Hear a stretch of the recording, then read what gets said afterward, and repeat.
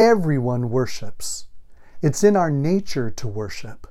Many, however, do not worship God, but place someone or something else in his place.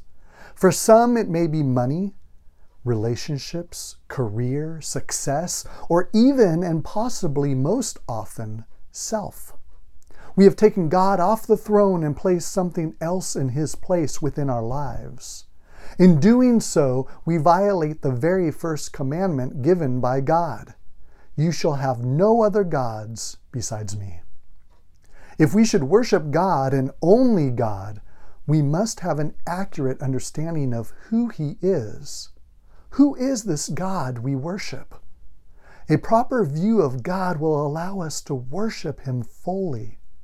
First, we must understand that we worship a triune God.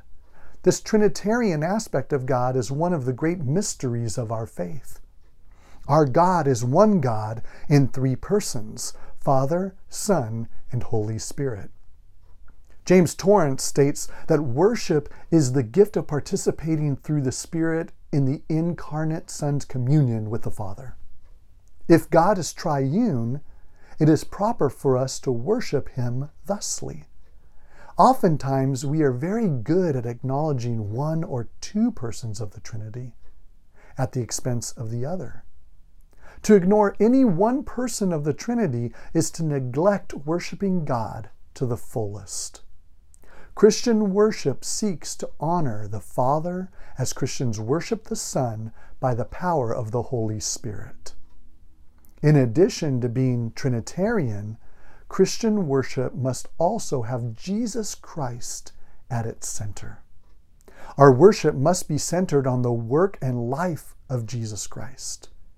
Christian worship is made possible by Christ and is centered upon the Christ event, his death, burial, resurrection, and ascension. Listen to the words of Paul as he describes how central Christ is to our worship. He is the image of the invisible God, the firstborn of all creation. For by him all things were created, in heaven and on earth, visible and invisible, whether thrones or dominions or rulers or authorities, all things were created through him and for him. And he is before all things, and in him all things hold together. And he is the head of the body, the church. He is the beginning, the firstborn from the dead, that in everything he might be preeminent. For in him all the fullness of God was pleased to dwell, and through him to reconcile to himself all things, whether on earth or in heaven, making peace by the blood of his cross. One main problem for the church is that we become so easily distracted. We have been called to bring light to a darkened world, and yet we regularly take our eyes off Jesus and allow the darkness to dim our light. We must strive to keep Christ central in our worship in order to properly honor God by offering him spirit and truth worship. Maintaining Christ as the center of our worship does not take anything away from our worship being Trinitarian. The two go hand in hand.